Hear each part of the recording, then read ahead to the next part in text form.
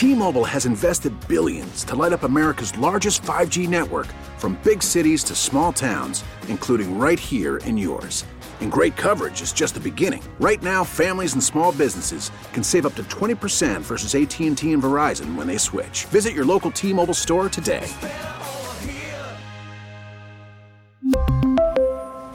Plan savings with 3 lines of T-Mobile Essentials versus comparable available plans. Plan features and taxes and fees may vary. The top stories from the KCBS Radio Newsroom. This is the All Local. Good afternoon. I'm Rebecca Corral. Here's what's happening. A true hero was honored at the BART Board of Directors meeting today.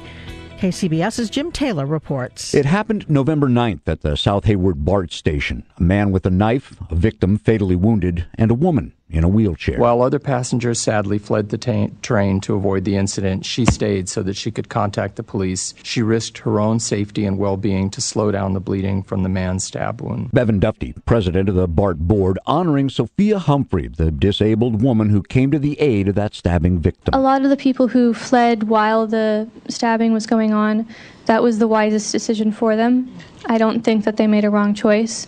You do also have to keep your own safety in mind. She says she doesn't think of herself as a hero at all. I knew that I was going to stay because it was very obvious that Mr. Tyrone was a victim in the situation, and I wanted to make sure that the police and everyone was aware of this fact. As she comforted that man, keeping him conscious with conversation about the Oakland Raiders, among other things, that victim bled out. Jim Taylor, KCBS. Walking safely in San Francisco has never been so challenging. As KCBS reporter Tim Ryan tells us, the number of pedestrians killed and injured has taken a sharp rise from 1 year ago. Marta Lindsay, a spokeswoman with the pedestrian advocacy group Walk SF, puts it bluntly. This has been a pretty horrible year to be a pedestrian in San Francisco. We've lost a lot of people on the street. 18 people killed compared to 13 last year.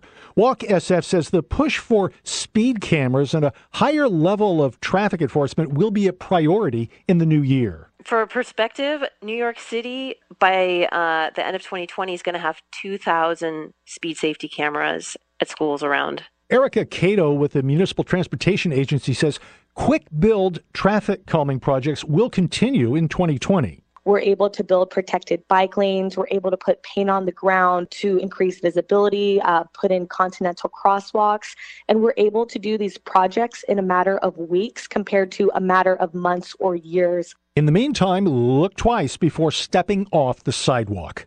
Tim Ryan, KCBS. A somber day in Santa Cruz, where activists and county officials held a memorial ceremony for the homeless who died on the streets in 2019.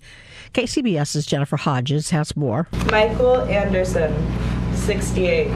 Stanley Arney, 66. One by one, the names read of people who passed away in 2019 living on the streets of Santa Cruz County. There are 2,167 people living on the streets of Santa Cruz, and this past year we lost 58 people living on the streets. David Davis is with the Homeless Persons Health Project with the county. Homeless people died at 4.5 times the rate of the rest of the county population this past year. He's always with me. I have his ashes for my son at my house. Antoinette Martinez lost her son's father, Charles, who was living on the streets in Santa Cruz. He was 44 years old. But he was a really good person inside, kind-hearted. He just needed love as well as everybody else.